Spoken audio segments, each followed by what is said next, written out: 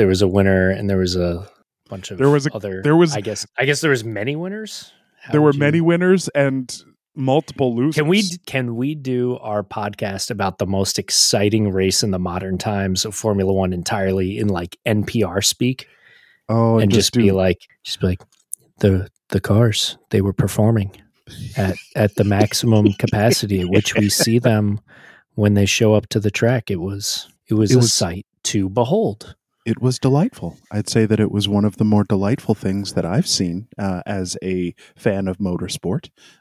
Just a gentle jaunt through the country for some of the most developed, advanced, technically proficient and efficient vehicles on the planet. I mean, just a delight. One of my children ascended all the way up to the attic to tell Mrs. Lepore that Daddy was screaming at the television. That was the kind of race that it was. Truly a delight. Truly a delight. All right, this Corey, this race was ridiculous. This race was absolutely insane. I can't contain myself. Was certainly like I don't want to get hyperbolic with it, but it really seemed like one of the greatest races of all time that we have ever witnessed. Certainly one of the absolute best of the modern era, and had me like losing my mind pretty much from beginning to end. Like, where do we start? Like, I don't even want to go beat by beat through the events of the race. Like, I just want to like bask in the glory that was this insane race that had opened with a reminder of the seriousness of this sport and the how wild and how basically dangerous how this sport can at times be life and death. It began with a reminder of that. That was the beginning, and the intensity accelerated from there. Like, where do we even begin, Corey? Like, that was how do you take a bite out of the 2022 British Grand Prix? Where do you even start? This is the perfect thing. Sorry, this is a podcast. The name of the podcast goes here, and let's just get into it. Come on, let's get into it.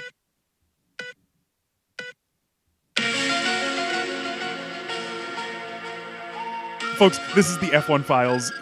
I'm Corey Willis. I'm an actor, improviser, and comedian out in Los Angeles. But more importantly, today, I am a race fan. I am a Formula One race fan. And with me, I've got my best friend in the whole wide world who is also a race fan. What's up? What's up? This is John Lepore. I'm the race fan. Race fan. Just a big old race fan. Just a race fan recovering from one of the most insane exhibitions of Formula One racing that I've ever witnessed.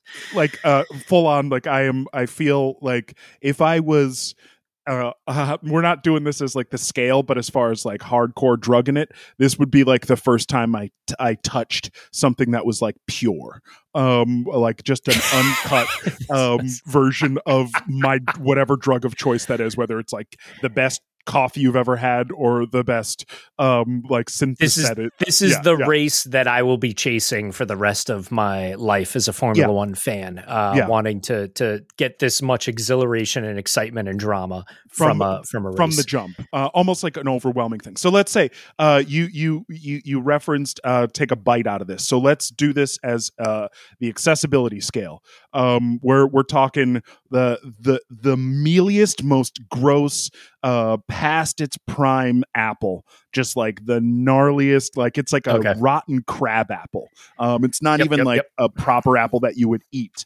On up to the pink tango, on up to like the most exquisite apple that exists on the face of the earth, that is only available for like a few weeks, and most people have never even had a pink tango because you can't get them. So rating this race on a scale of the apple that stayed in my first grade backpack for the entire year, all the way to a glorious pink tango, I would take it as I went to an orchard, and whatever the equivalent of like an orchard, like sommelier Poirier or Vittner came out and was just like, I am going to slice in front of you the best of our apples from this entire season's harvest, and I'm going to feed a variety of the best that my orchard has to offer to you one by one, which on a scale of 1 to 10 classifies it squarely as a 10. This race was a 10. Yes, Corey, was where a perfect 10. Yeah. On the scale of elementary school brand applesauce to the finest Mott's you could find in all of the kingdom, where did it rank for you? It was just the freshest, most delicious apple, an apple that is like it makes your pupils dilate when you take a bite out of it.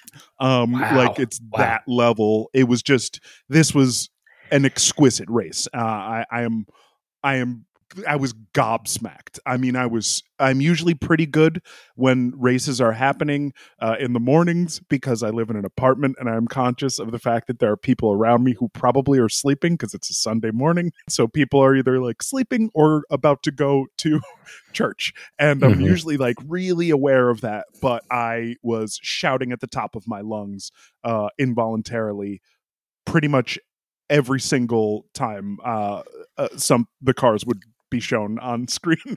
It was exhausting. I was so tired after this race.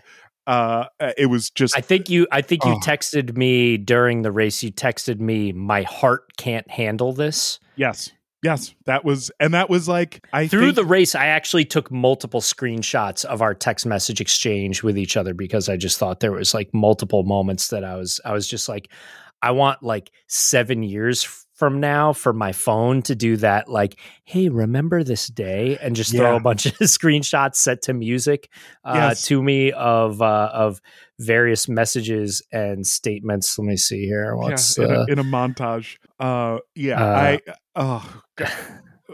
Format be damned. Who cares? What were some moments that stuck out in this race to you? Right.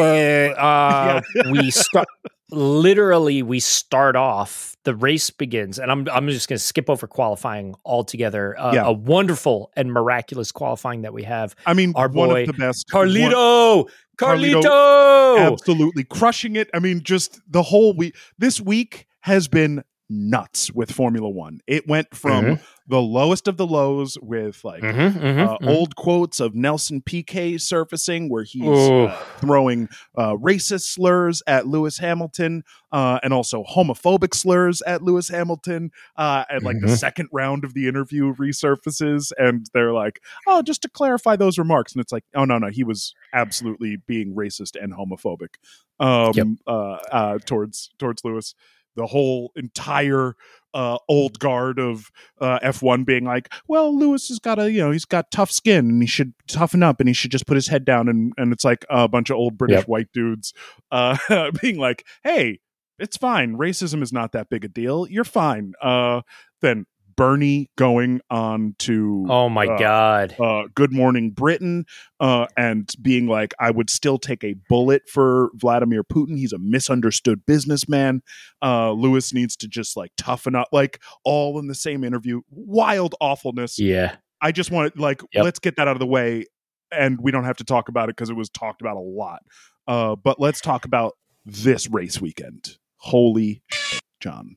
So I guess I feel like this is the world balancing itself out, that we have the week starts with that super hot garbage, and I want to be clear, like the super hot garbage didn't just end with PK's statement and even Bernie's remarks, but even in just like the way that you watched, a combination of like default responses coming out, responses that were still trying to be vague and not even directly address, Nelson Piquet and the whatnot. Fact that the current world champion is dating Nelson Piquet's daughter and was asked explicitly what his thoughts were, and he's like, I feel like I don't need to. I've said enough. And it was like, no, this is precisely the time when you should be saying something. Yeah, just a lot of like pretty some moments. just another sort of like reminder of like, even in these upper echelons, and even when the sport itself is being very outwardly progressive, internally, is it doing the same thing? Doesn't quite seem that way. No, of course doesn't not. quite seem that way. Nope. Sorry. It's No, you're right. That's an important bit of context for this weekend showing up the way that it did and being from the lowest of the lows to. All right. So Carlito qualifies on pole, which I think was super exciting for both of us, because it's something that I didn't think we would even see that happen for a few more races. And it's something that you in particular have been very adamant about seeing Carlito get in there. So I think that was awesome. And I want to just fast forward just straight into the race, because the race starts. Yeah. The race begins, and we have Carlito kind of like bogged down a little bit at the front. And I don't even know if he bogged down as much as Max. No, he didn't bog down.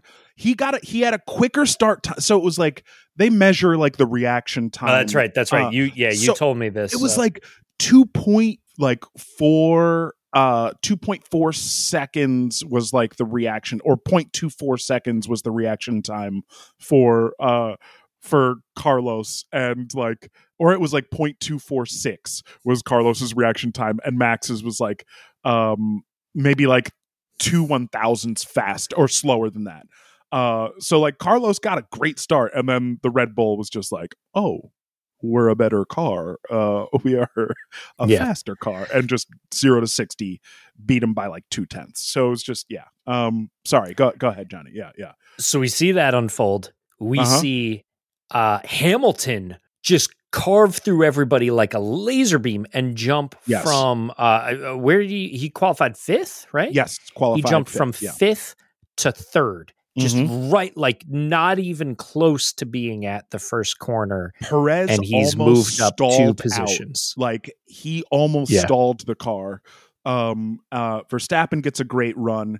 Carlos has like a mediocre run versus Verstappen, and Hamilton has this like lightning start, and Alonso has a lightning start, and Norris has like a pretty decent start.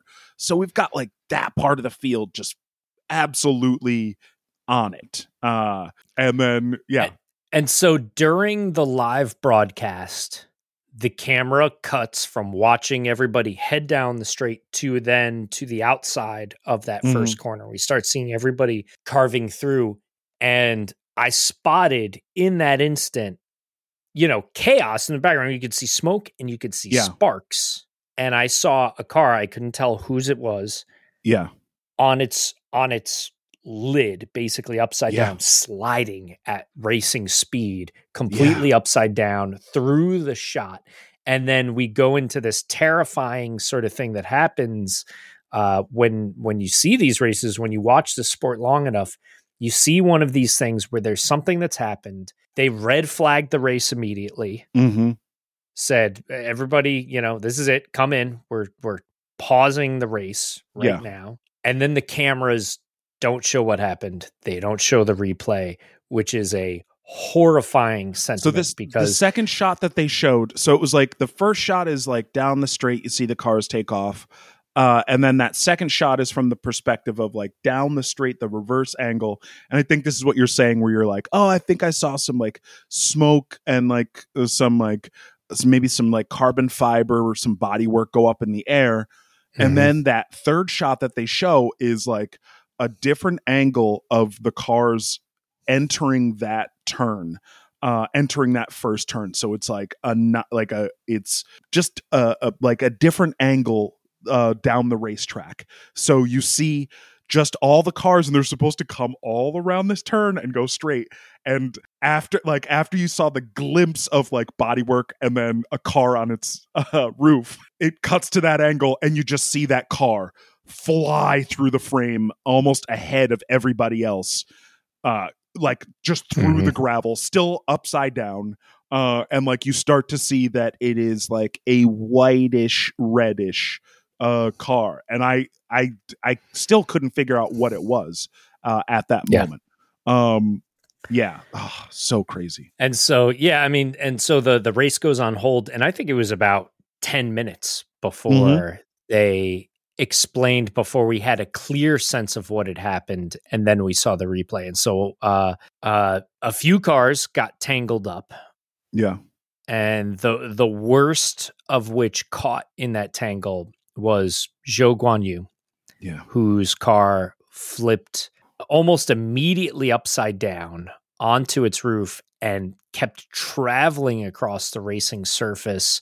When I say roof, there is no roof on these cars. No. It's skating across, basically on the halo and on the the support beam that's behind the helmet, skating across. Because it flipped on its lid at speed like that, as soon as that roll hoop, so that like crash structure above the halo, as soon as that made contact with the concrete, it started to shear that thing off, and just those things are designed to like down. Splinter. There's gashes in the we've seen follow up reporting showing gashes in the pavement. It's so that thing just gets demolished, like probably within the first like 30 to 50 feet of Zhou Guanyu being on the top of the car. So like he's probably like literally watching the ground get closer to his head as he's grinding back. As the ground is grinding through the upper portion of his car at high speed. It then moves from the racing surface into the gravel, which to me was really disconcerting, because I was imagining that all those crash structures and the halo would basically sink into the gravel and then leave his head unprotected. He went straight through. We were texting back and forth, and when we had that realization, I put my phone down for a second, was like, oh, okay. We could be getting some of the most horrific news like imaginable when they come back and show what happened. So that was nuts. But that was not the end of it. His journey ends with the car hitting the crash barriers, immediately popping up over them and flying directly into the catch fence. And there's a number of videos. He never made contact with the tire barrier. He it's because there was a little roadway there that caught a wheel. Yep. So it caught that thing and just flipped him perfectly over the tire wall. So like the other thing that's designed to like disperse all of this kinetic energy that this car has generated by traveling 100 miles an hour towards that barrier. It's supposed to dissipate all that energy, but it missed that barrier and like flew into the fence behind it. Just wild. Just flew into the catch fence that is there solely to protect the fans. Yeah. And if you watch the footage, there's a number of clips, and there's one that I haven't been able to find since the event, but like minutes after the event unfolded on Twitter was posted up, which showed people standing directly in front and several people getting out of their seats and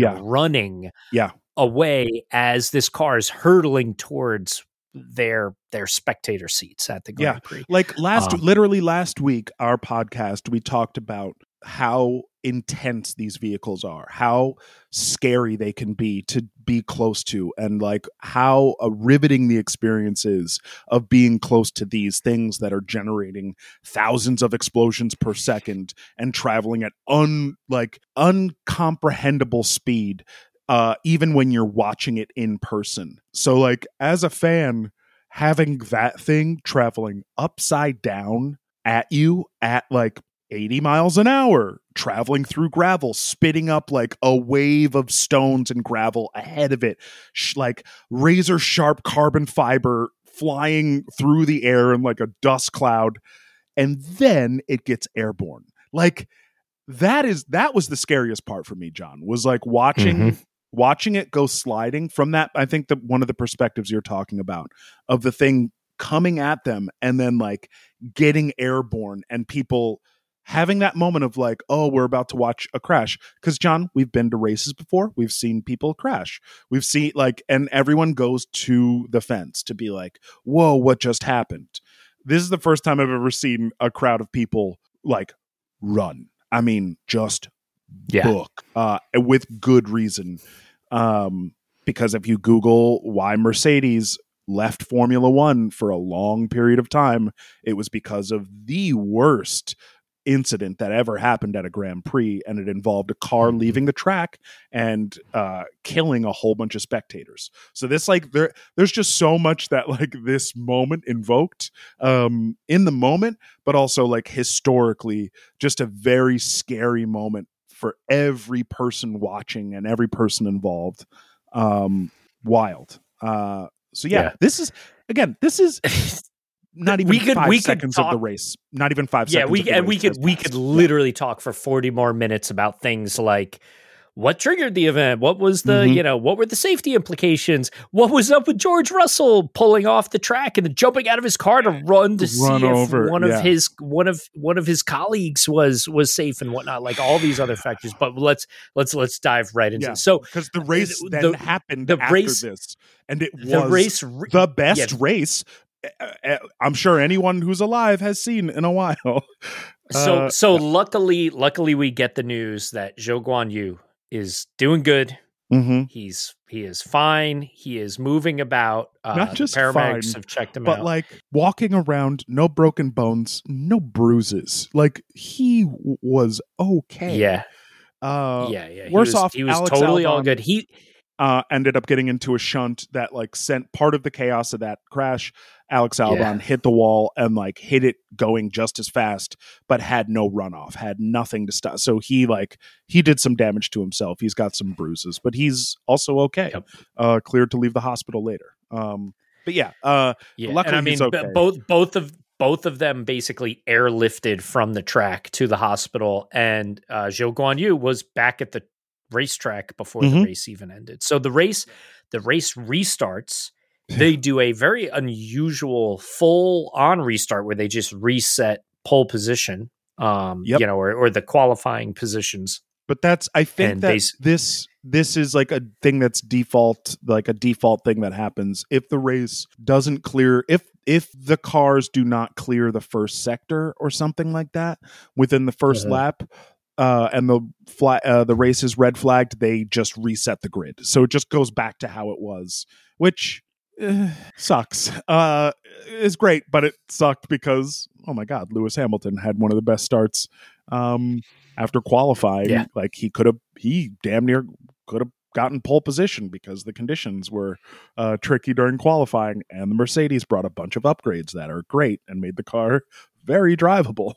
And competitive. That's also part of the story here is this race for the first time all season, for the first time in probably our lifetime, there has been a three-way fight for like a real genuine three-way fight for team wise for pole position. So like any of the 6 drivers could have gotten pole position. And with conditions being a little dicey, Lando could have gotten pole position too. So there were 7 people who could have gotten pole position during qualifying.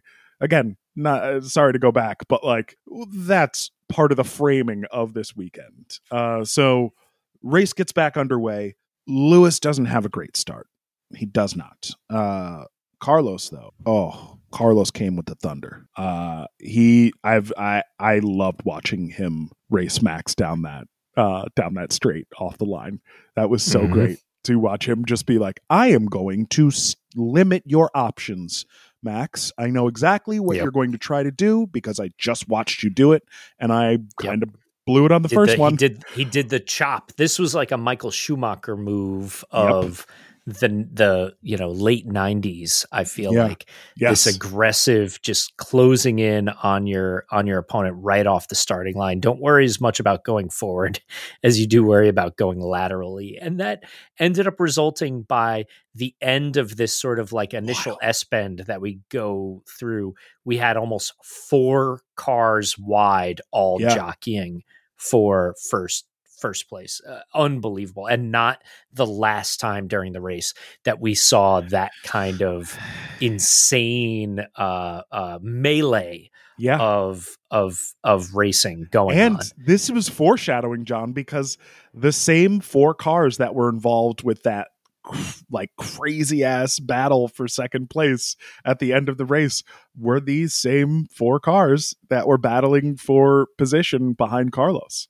Like that, it was the same, except for Max, I guess, because Max had a rough race later, but we'll get to that. But it was that was wild. Just that, again, that first turn, and this is one of the reasons why they say whenever the cars line up on the grid after that formation lap, it's whenever the commentators go, oh yeah, he's lined up and pointed right at the racing line of second place. That's the chop. That's what you're talking about here, John. That is like a Schumacher move. So to watch a Ferrari line up like that and do that exact move on Silverstone, like off the grid at Silverstone, is like, again, it just invokes this like, oh my God, that's someone driving a Ferrari in a ruthless way. It was also cool to see Carlos, bringing that level of ruthlessness, because I think Carlos is a very drives with a tremendous amount of like respectful integrity, typically. Yes. And it was nice to see him get a little cutthroat like that. So not that much longer after the start, it started to feel like Carlos was becoming a sitting duck as Max was honing in. He even said it on the radio. He's like, I think he's quicker than me. Like he literally just said it. Like it was like, yeah, that's true. And which, that hurt my heart to hear that. And was just sort of like, oh no, that's like, he's already given up even defending the position. And like a beautiful little miracle, it almost in that exact moment, Verstappen gets around him. Yeah. And then almost immediately after, reports over the radio, I think I ran over a bit of carbon. I think I have a puncture. I think I've got a puncture. There's something that's going on. Dives right into the pits. They give him a fresh rubber. He goes right back out. There's something. Did you guys put another flat tire on me? What's going on? Yeah. And it took like 10 or 15 laps, I think, before it seemed to be sort of solved as like, okay, there's something like the underfloor of your car has been damaged in some way that it's really compromising your aerodynamic balance. And basically that's pretty impressive, because I think one of the things that at the start of the season that everyone was worried about was like, oh, with these cars, with the undercarriage, with that being the central focus of aerodynamics, these cars have to go over curbs, and because they're not allowing them to be sprung as in a forgiving way. The spring package and suspension is much stiffer, and the floors are much more precious. And the idea was like, hey, if these things run over the curbs, which F1 cars have to do to get the best lap time, it was going to compromise the floors. But that hasn't happened this season up until 10 rounds in. And it wasn't even him going over a curb. It was him going over bodywork, him going over carbon fiber from. Do we know that it wasn't him going over a curb? Because I know there was also just in general a lot of people talking about there's some stuff during I think the Formula 3 race that was there. There was an incident that seemed to be triggered by as they call them, the sausage curbs. Oh well, that was. And then that was also Nissany being. We don't need to get into that, but Nissany is like, oh boy, is he a dangerous person to let drive a car in F2. I'll have to dig deeper into that. There was also a beautiful video that I think you reposted of the Aston Martin medical car, this big, disgusting looking SUV that they have running around the track.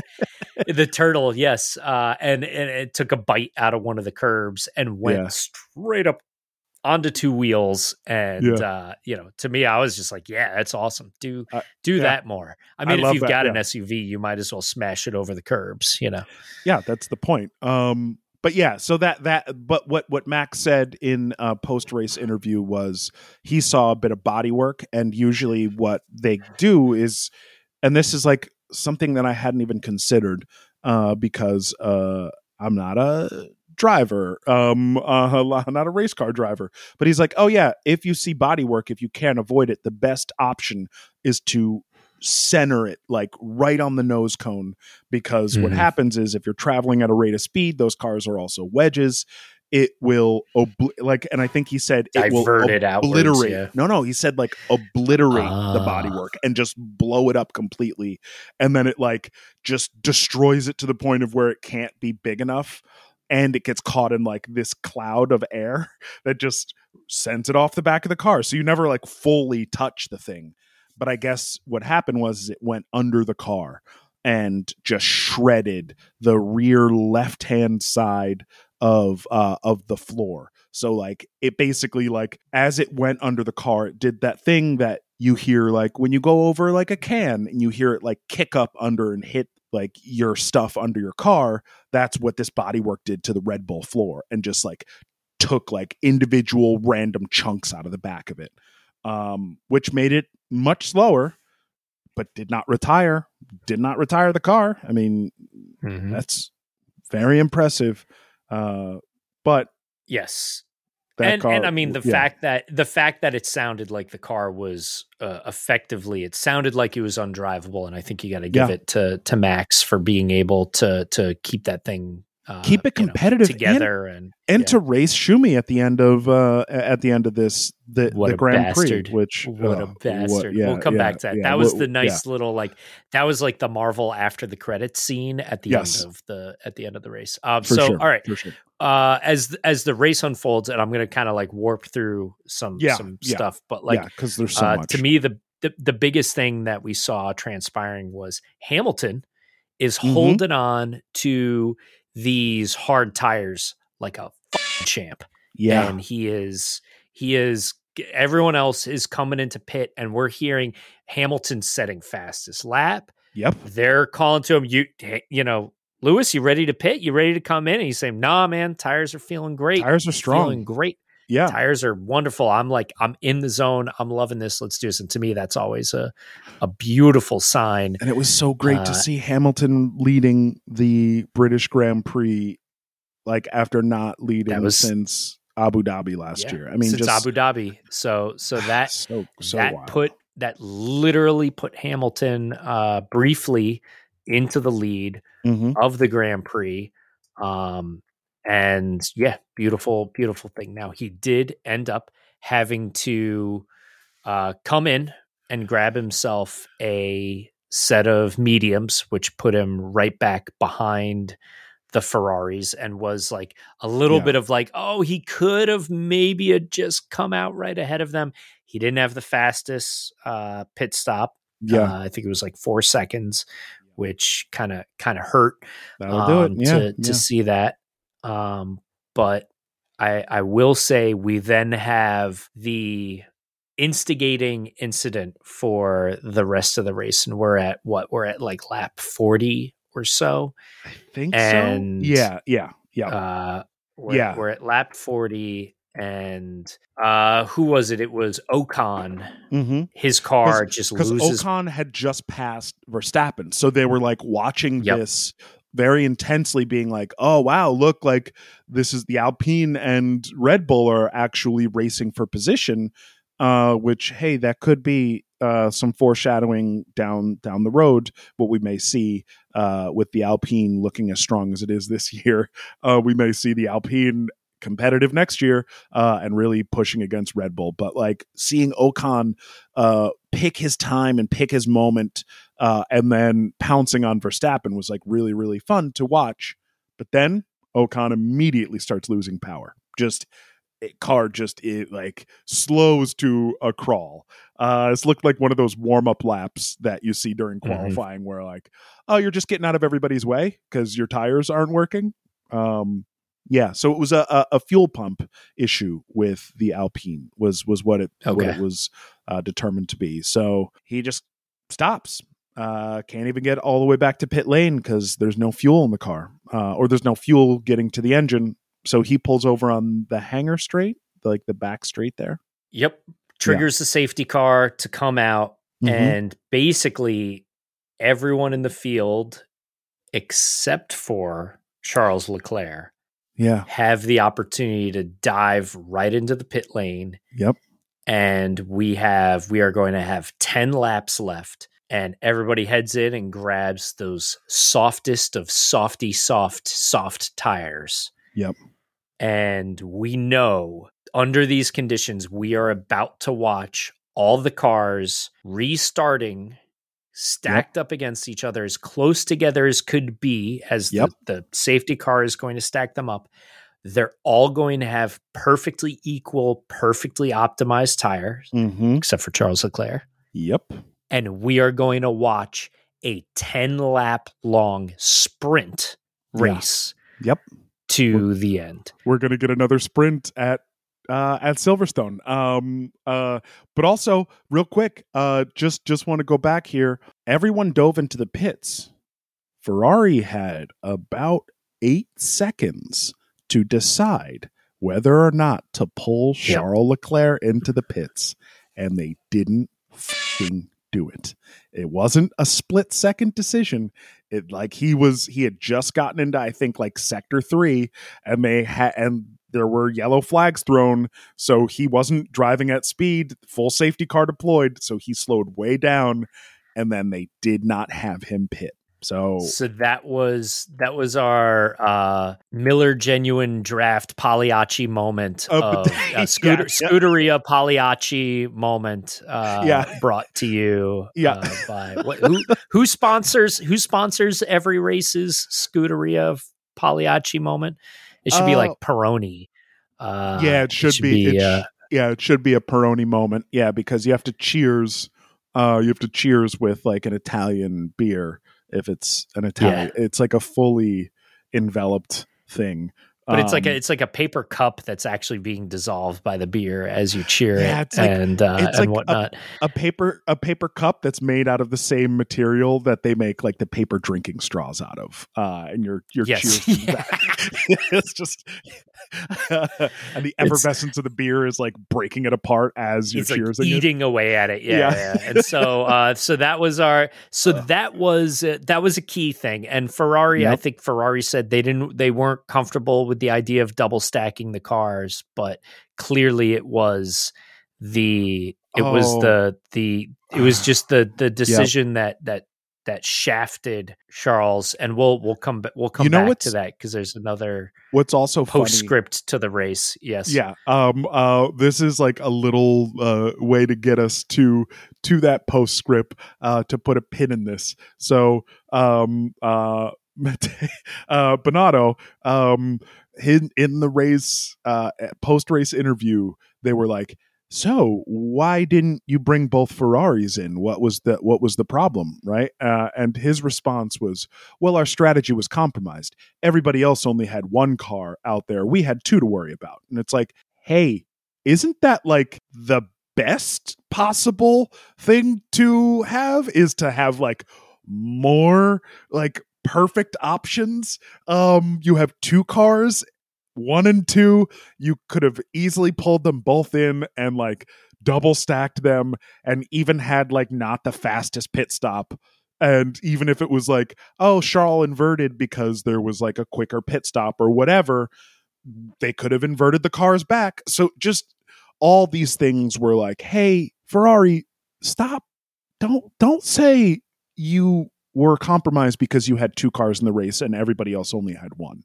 That is like the exact opposite of how this works. Don't do that. It was effectively like, after finding water in the desert, we were compromised because we had 2 cups of water to carry, and then we banged them into each other and spilled them into the sand, and then died of thirst. All right, so we have now literally the beginning of this 10 lap from lap like 41 or 42 until the final 50-second lap of the race. We have this sprint that unfolds that like I can't even articulate beat by beat what was happening. Like, to me, it's like trying to like pick apart at the end of Avengers Endgame, like, what were the moves that the superheroes were doing? It's like, I don't know. It was just all the best guys all at once doing all the craziest shit. And just like, it was like incredible. Doing their like textbook, like their moves, where it was like the one thing that really stuck out to me was like, it was, and I don't know which, maybe it's like, okay, if we're doing analogies for Avengers, this was the moment of, on your left, in the moment when Alonso showed up, exactly, and it was like, oh my god, Alonso's there too. Oh no, Andy's right behind Lewis. Yes. Oh no, so it's happening. So we're watching Leclerc and Sainz duke it out with each other, who are also duking it out with Hamilton, and then Perez is moving in from the back, and then on your left is all of a sudden entering into the camera shot. So like, who is that? Oh my God, it's Alonso. It's Alonso with fresh tires too. And it's not like he was like, oh, Alonso limped his way. Alonso pitted and had fresh tires and very low fuel on a car with upgrades that was like keeping pace with everybody else during like free practice 3, when everyone's like, oh, well, let's do race pace. Let's do race runs. Alpine was keeping up, or it's the end of free practice 2 when they do that. But they do like, hey, what's everyone's like average lap speed at low fuel runs? Alpine was like 4th on the list. And they got their best driver in the game, and it's Fernando. Absolute God, mayhem. So cool. Absolute mayhem. Yeah. And so I have to say, during this portion of the race, it was excellent racecraft, excellent battling through the corners, passing and exchanging positions back and forth, and without anything that seemed too dirty. It was a lot of like some of the toughest yet fairest racing that I've seen. And I'm talking, there are moments where we are watching 4 cars going into the corner side by side. Like not low speed corners either. There are no low speed corners at Silverstone. No, not at Silverstone. That's the thing too, is like you can see like, 4-into-1 is tricky, 3-into-1 is tricky, 2-into-1 is tricky in slow speed corners. These corners, I think the slowest speed corner there is like 60 miles an hour. That's not, and we're watching these guys duke it out in corners where they're going 180 inches apart from each other. And I mean, it was just absolutely incredible to see, and constantly on a razor's edge. And so this was when I texted you, my heart can't take this, because I could so much was happening. I was like trying to make notes in my notebook here, but also trying to like text you and trying to watch, and I couldn't process what was happening. I could not process. One more thing. During the mayhem, like of that, of those 4 cars vying for second position, they did like the longest replay I have ever seen them do in like the most critical, infuriating. I was screaming at my TV, and not in a good way, like screaming, like, show the race. Well, just show the race. What are you doing? So this I think is a holdover from a previous era of Formula One, where there would be potentially so little action during the course of a race that anytime anything remotely notable would happen, even as mundane as a pit stop, they would show replay after replay after replay of let's examine it from other angles and let's see it again and whatnot. And so it would be treated as like, if there's one of the 5 passes that unfold during a race, we'll spend like 2 minutes straight watching it from every different angle so you can evaluate slow it. And motion, sort of like on board, different camera angles, different like. And I think the broadcasters just don't know what to do when there's like constant nonstop action. So, but this is like, I don't think like watching like the old school, like watching like Murray like call these races, like like it's possible for the commentators to keep up with the action. If like Murray Walker could do it back in the days of Senna and Prost, then like, and like Nigel, right, and like like literally, like, come on, dude. You have a team of 4 people plus a whole broadcast group and like back in base being like, hey, there's a lot of stuff happening on track. We could just show anything else that's happening. Anything. Any of the live action. It was really, really upsetting. So we have over the broadest thing that I can describe is like there's mayhem, there's chaos. It's absolutely nuts. Eventually, Carlos Sainz kind of is able to like pull away from the rest of the pack while they descend into pure chaos behind him. And I'm talking, we've got Perez somehow sneaking up on everybody and getting into the mix after hitting and being last at the restart. This is again one of those, like, there was another story here, and I can't wait to see that kind of unpacked on how he recovered, because Perez, they kept showing like Verstappen complaining about and it was like, hey, Perez is definitely like slicing his way through the entire field. And doing it quietly, without complaining, without anything at all. Like, why are you focusing on Max's race? I get that he's the world champion and he's the leading, and he's leading in points, and this was like a critical race. But like, come on, there's a lot of other stuff happening. Too much to focus on, literally. So. Yeah, and I mean that's really worth noting, and so much chaos going on. He did get driver of the day. He did get driver of the day, as he should have. Well deserved. But yeah, basically at lap 6 had to go into the pits and came out in 17th place, literally the last, which 3 cars had retired at that point. So it was the last car on track. Wow. So we have it's unbelievable. We have Perez into the mix. We have Leclerc fighting with his somewhat compromised tires. We've got Hamilton in the mix, and then we forgot to mention that Leclerc ran with a damaged front wing. And like his race was compromised pretty much from like the first, pretty much the whole way through. Yeah, like after the restart, he was compromised the whole race. Yeah, had like a missing end plate or something to that effect. And so this all culminates in a finishing order of Sainz, then Perez, and then Lewis Hamilton, who also nailed the fastest lap on the last lap of the race. And then the cameras cut over to something that we had been watching in the sort of like box in the corner of the screen while all this madness was unfolding, which is, bless his heart, Mick Schumacher. Whose call sign on the scoreboard is the same as his father, Michael Schumacher's. It's MSC. Legendary Michael Schumacher.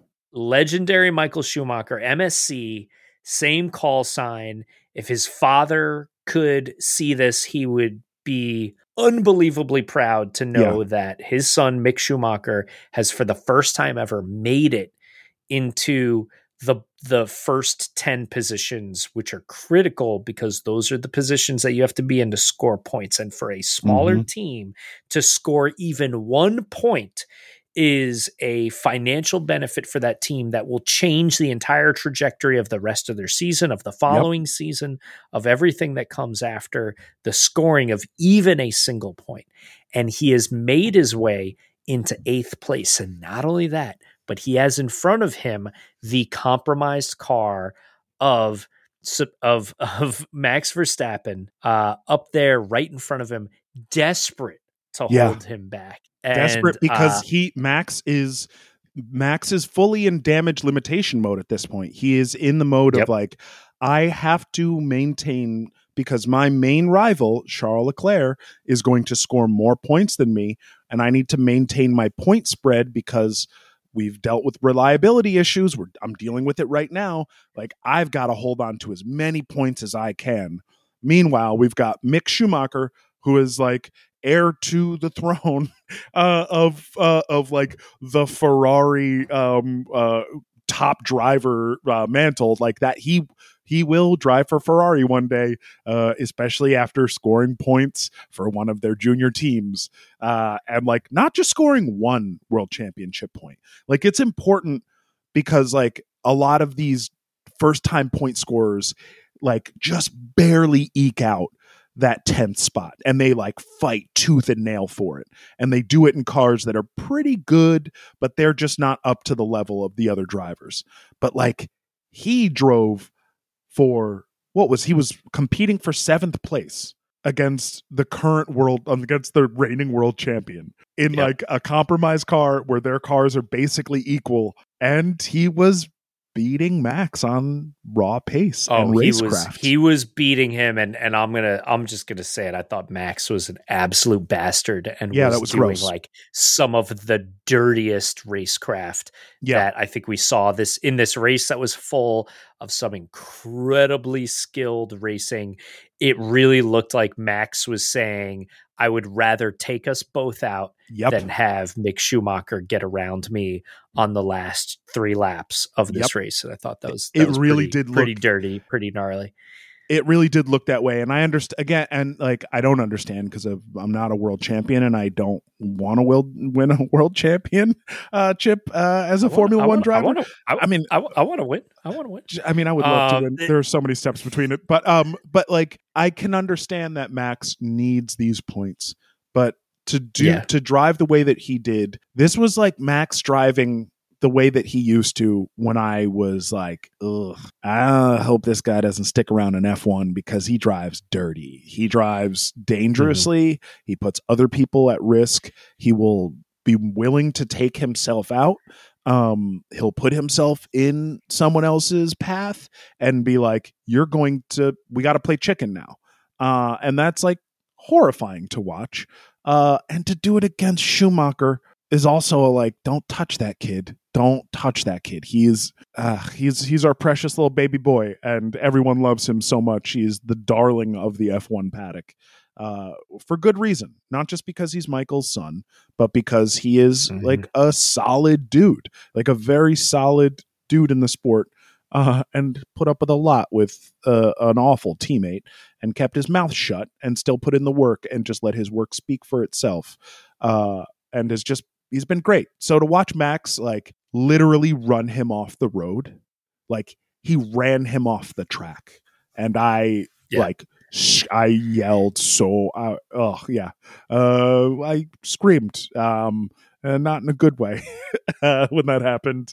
I was cursing at Max because, dude, you almost ran Mick Schumacher off the road because you were fighting dirty.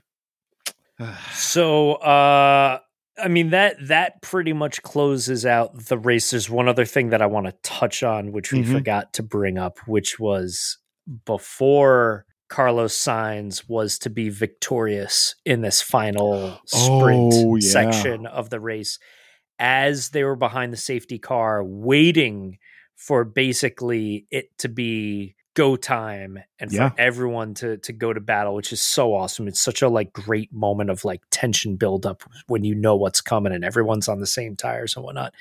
There were these radio communications going back and forth between Carlos and the team, in which the team were advocating for him to, let's make sure that we let Charles, have some space. What were they saying? Give him 10 car lengths. There's a rule. Yeah, give the rundown. So the rolling restart rule is you have to, behind a safety car. And I don't think that this is the same for virtual safety car, because that's like maintain like a percentage of your throttle speed over the course of the lap. But when you're behind the safety car, when the race restarts, you are allowed to give the person in front of you 10 car lengths, but you're not allowed to go over that. So that's the maximum allotted amount of space that you can give the car in front of you before you then maybe face a penalty by the stewards. So that is the maximum, but the minimum is you just have to have your front wing behind their rear tire. That is the most amount of quarter you need to give to the person in front of you. And Ferrari They were trying to do Carlos dirty. They were really trying to do him dirty. What part of the radio communications do you Well, I think I think the key thing is that in that moment we heard Carlos basically say, "Oh, please, guys, no, like, don't give me this, don't give me these orders. Like, I want to be a team player." And I think, and it wasn't like a sort of like, say whatever you want to me, I'm going to do my own thing. He did a little bit of like, no, guys, you owe me this. Let me fight my teammate. Let me prove to you that I can do this. So the phrase that he used was, "You are inventing things. Why are you inventing things?" And that right there was a like, hey, that in the most respectful way possible, Carlos was saying, "You don't with me. I get that I'm driving your car, but like, I'm driving your car. You me last time. Don't try me again." So that was, "You're inventing things. Stop inventing things," was the last radio communication before the restart. Was, "You're inventing things. Why are you inventing things? Stop inventing things." So, within basically the first thing that happens is the cars come in and everyone is, climbing out of their cars, is we see Mattia Binotto go straight to Charles Leclerc. And it was beautiful that they caught this on the world feed and captured this specific moment. It was a really quick, like, "Get over here. We have to talk real quick." And we just saw Binotto's finger just wagging like in Charles' face. And I think the commentators even called it out immediately as like, and very accurately, him saying, "I know we just f***ed you. Do not, you are about to go in front of all the microphones. Do not talk shit about your team. I know you have every reason in the world to do so. You do not do that to us. Do not do that to us. Our relationship as a driver and a team depends on what you do in the next 17 minutes of interviews that you're going to be thrust through and whatnot. Do not throw your team under the bus. Be a team player, for the love of God." Like, not even having the bandwidth to say, "I want to apologize for what we did." Yeah, that was not an apologetic interaction. He had to go straight to, "I know you. Basically, I know this is what's going to come out of you. Do not do it. You need to know right now there is going to be left hand on Charles' shoulder and right hand finger right in Charles' face, like literally doing the like, "Now listen here." Like that cadence, whatever you think a finger's doing when someone goes, "Now you listen here, buddy." That is what we saw. And there was one of the interviews that followed was somebody just straight up saying, "Hey, so we saw Binotto approaching you with what looked like some intense words immediately after the race. What did he have to say to you? Like, what was he saying to you?" And Charles' response was like, "Well, I was very frustrated, so he was trying to cheer me up." And I think one of the other commentators like chimed in and said, "Yeah, no, my good friends always wag their finger in my face when they're trying to cheer me up." That's the way that typically goes. Part of that was spawned from, so it wasn't just they weren't just letting us hear what Carlos was saying back and forth to Ferrari. They were letting us hear what Charles was saying as well. And Charles was basically saying what you would imagine someone was saying in that moment, which is, "Why didn't you pit me? Why didn't you pit me for fresh tires? You guys are putting me, I don't know how I'm going to win this race. I can't win this race like this. It's not going to happen. Why didn't you bring me in? Why, like, come on, guys. What the fuck?" Like, that was the tone that you're hearing from Charles on the radio. And I'm sure that was the stuff they allowed to be broadcast because he sounded very upset. I'm sure he was absolutely incensed. And I mean, given the history justifiably of, so. The the recent, just the very recent history of how Ferrari has failed him, hence us referring to them as Scuderia Pagliacci. Yeah. That it was amazing to see that unfold. So I mean, from here, I don't even know what else to kind of soak in about this. This was an incredible. Mick. We got to talk about Mick. Oh yes, yeah. We're please, not done. on the topic of radio. On the topic of radio communications, yes. what was Mick saying? What was brilliant? They come out. Yeah, his race engineer. I don't know what his race engineer's name is, but he's like, oh, great job out there, brilliant drive, right? And Mika's like, I can't believe this is so great, thank you guys so much, you guys are brilliant, you guys are brilliant. And he kept swearing, and they like cut it off, not cut it off, but they kept bleeping it. And then the next phrase that he says is, oh, please excuse the swearing, I'm sorry, and just like immediately apologizes for swearing, because he knows he's got bless his heart. Yeah. I love part of it's media training. This little guy. Yeah, I think he genuinely, he knows, because of the example his father set for him, and the example that his father knew Mick was going to be setting for younger drivers, was like, you always take care. The example you set, the radio communications that you hear, you've heard my radio communications, right? That means that everyone is going to hear your stuff too. So it's not just about like, be respectful, it's going to get bleeped. It's Michael storming someone else's garage after a collision. It's like all that stuff that he knows that Mick watched, and is like, hey, you can't behave like that. And I think having Nikita as his teammate last year was a very clear, like, yes, I learned the right way. I did this the right way. And my dad did not fail me in any way in his training. What a gosh darn swell chap. Truly. That Mick Schumacher. Oh, what a good, I love good it. kid. I love it. And his sister celebrated to Gina Schumacher, who is his sister, who's a competitive dressage person. Wow. Like she does fancy horse dancing. So she is, or at least she's a rodeo rider. She rides horses professionally, but she is one of his biggest fans and biggest supporters, and was like brought up in the same culture as Mick. And she got to celebrate with him and got to like get on the radio and congratulate him too. And it was so cool to hear Mick be like, thank you, Gina. Like it was a beautiful moment.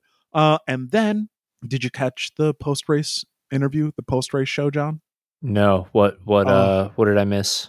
You missed an even more beautiful moment. And it was Mick being interviewed, of course, by Will, and I think Jolyon Palmer were doing the post-race interviews. And in that media pen, like Mick comes in and they're like, congratulations, Mick, that's so great, it's so wonderful. And then like you hear a commotion off camera, and then like you see like kind of the crowd parting out of the way, and out trots none other than Sebastian Vettel, and he like runs in and runs underneath the stanchion and comes in and gives him like a big hug, and it's just like looking at Mick with like those eyes, just being like, dude, this is someone who cares so much about not just like the fact that he is the son of the man who like inspired him, but just being like, wow, I wish I could be like a dad to him. Like, I am so happy to be a dad to him. I'm happy to step into this moment and like offer up my like praise. And also he said, he's like, and I was doing this a bunch when they were showing Mick battle Max, and just as he was coming up through the field, I was literally yelling, go Mick, go Mick, go. And Sebastian was like, yeah, I was like watching him from behind and like screaming into my helmet, go Mick, go Mick, go. And I was like, yeah, Sebastian, all of us were literally like, I can't imagine anyone who wasn't in that moment who understands that situation to be like, I mean, it's no big deal. It was like, no, you're shouting, go Mick, go. And of course Seb is shouting. I mean, and how how, not to bring us down on a somber note, but I mean, how unbelievably sad that we don't have his father, 7-time world champion, talking to him over the radio in moments like this. And Seb got to drive Nigel Mansell's Ferrari around the track. He like retrofitted it to biodiesel to do like a parade lap on Sunday. And, nice. And I saw Nigel Mansell there at the track. There was a number of big celebrities that I think to me, it's always like then seeing they cut to Tom Cruise, alpha human of all humans, in the Mercedes garage, hanging out there, sitting catty corner to Toto. Yeah, of course. Like literally, like right up in there, like leaning in and being like, "Hey, what if we switch the strategy to this?" Oh, okay, like okay, Tom, sure, Mr. Cruise. He was there. I guess they were saying that the dude who directed Top Gun, Joe Kosinski, right? Joseph Kosinski, who is going to be directing the Formula One film. He was there walking around the paddock, kind of looking at like literal like where cameras are set up to film the races. And he was accompanied by Jerry Bruckheimer. So they literally had the producing partners there looking at this. That's fascinating. I mean, what an awesome, could there be a more cinematic race to capture? And that was what I was thinking about. I was just wondering, because I don't think Tom Cruise, his name has been floated as being a part of this, Brad Pitt produced Formula One film, but I have to imagine, especially he'll be with Joe Kosinski, who's done a few movies with Tom Cruise now, and potentially it going through, if Paramount's going to have any involvement, because like Tom Cruise is now basically kind of a like president of Paramount Pictures and whatnot. So like, whatever, I could geek out about default, this stuff. But they awesome, were there. Awesome Keanu stuff to Reeves, see, and like Keanu Reeves was in there, Reeves was floating there, around. Yep. He was literally bopping in and out of everybody's garage. It was pretty cool to see. Just a bunch of celebs there. But it was really great to see the tail end of that interview where like Mick and Seb were kind of like broing out a little bit, and Mick being like, I just wanted to take a moment here to say how cool it was to see Seb out driving Nigel's car, and like, maybe someday we can both take out a couple of Ferraris on track someday. And Seb was like, I would really like that. And it was just this like perfect moment of like, y'all could have just cut the interviews there, and I didn't need to see anybody else. It was the first interview that they did too, of course. But yeah, it was just so great. I love seeing that relationship, and love seeing Mick actually score points, and like multiple points. We've been waiting to see that happen, and what an awesome event and venue to see that finally happen. So, John, this thing had all of the things that we've been asking for. All of it. I mean, Lewis was on the podium. He was competitive the whole weekend. Both Mercedes were. We got to see Carlos win. We got to see Mick score points, and we got to see not see or hear Christian Horner's voice during the interview. That's a good point. We didn't hear Christian Horner's voice at all during the Grand Prix. That's pretty good. Quite that's nice. Pretty good. Yeah. And and I think having it all, even having this picture painted on the canvas of the reinforcement of how serious this sport is, and luckily how seriously this sport takes safety and keeping these drivers safe after seeing the horror of Zhou Guanyu's incident and finding out that he's fine. It's all the ingredients of some pretty epic Formula One racing. Do you think Formula One stock went up this week in the United States? I mean, I think that certainly it went up worldwide. I think that this is something that for sure went up in the US as well, because it was able to be broadcast in kind of a similar. I mean, fortunately or unfortunately, it's a race that's in Great Britain, so it's something that's super accessible to the culture here in the U.S., considering we are a former colony of Great Britain. So like we share so many of the like same cultural nuances, so we appreciate that.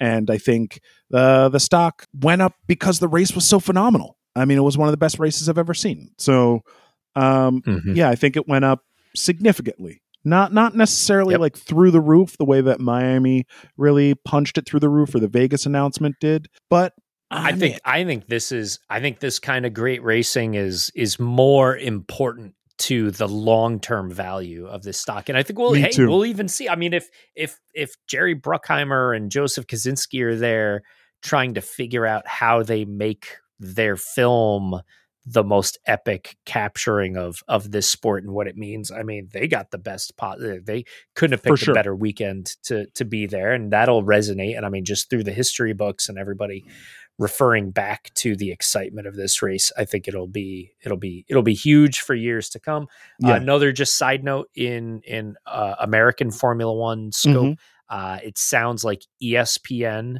locked in the deal for, I think it's 3 more years, which I think is a good thing. I mean, I'm excited about the prospects of like Netflix or Apple or whoever else getting their hands on the broadcast and doing wild stuff with it. But at the same time, the ESPN broadcasts have been sensational. No commercials. They use the best feed in the world, the Sky feed, as opposed to making their own Mickey Mouse, Americanized version of it, which I think is terrific. And presumably that's what we'll see continue for the next 3 years. And I think also just not rocking the boat is good for the continued growth of the kind of the sport in general, where they've there are broken parts of the sport and they're addressing them and fixing them. This is one part of the sport that really is not broken, and I don't see a reason to mess with it. An uninterrupted feed that is based out of the Sky Sports broadcast. That's a perfect thing to use. Absolutely. It's what F1 uses, right? It's literally what the sport itself uses. So why would you want to reinvent that? Outstanding. Well, I loved this race. What do you think as far as a way in for a filmmaker? What are your thoughts on this?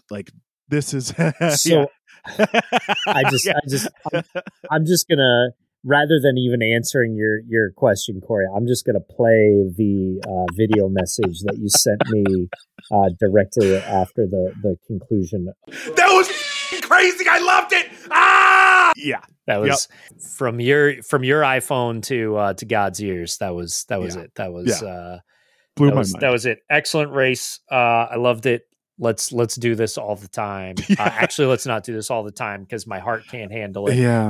And Charles' heart can't handle it either. We got to get Charles redemption. Hey, good news. We've got less than a week until our next race in Austria. So awesome momentum to bring to the next race. Also, to see a comeback from Max after some troubles, because he'll be in Red Bull territory. Those Honda motors, you'll hear them. They sound unlike anything else at that specific elevation. It's where those cars are tuned and dialed in. So if you're looking for a really cool engine sound that isn't an aggressive, high-pitched sound, that you'll hear something gorgeous next week when you hear those Red Bull engines. I mean, it's both Red Bull and AlphaTauri that will sound exquisite. That's one of the things I love the most about that race is the audio up laps when they have them dialed in. Oh, they growl. I love it. All right, Johnny, I'm excited for Austria. Also, let's tell the folks where they can catch you, where they can hear you, where they can see you, get a sense of who you are. You could probably find most of my general thoughts on Twitter. I'm at Johnny Motion. Corey, where can the folks find you? Same here. A lot of my thoughts end up on Twitter, so for better or for worse.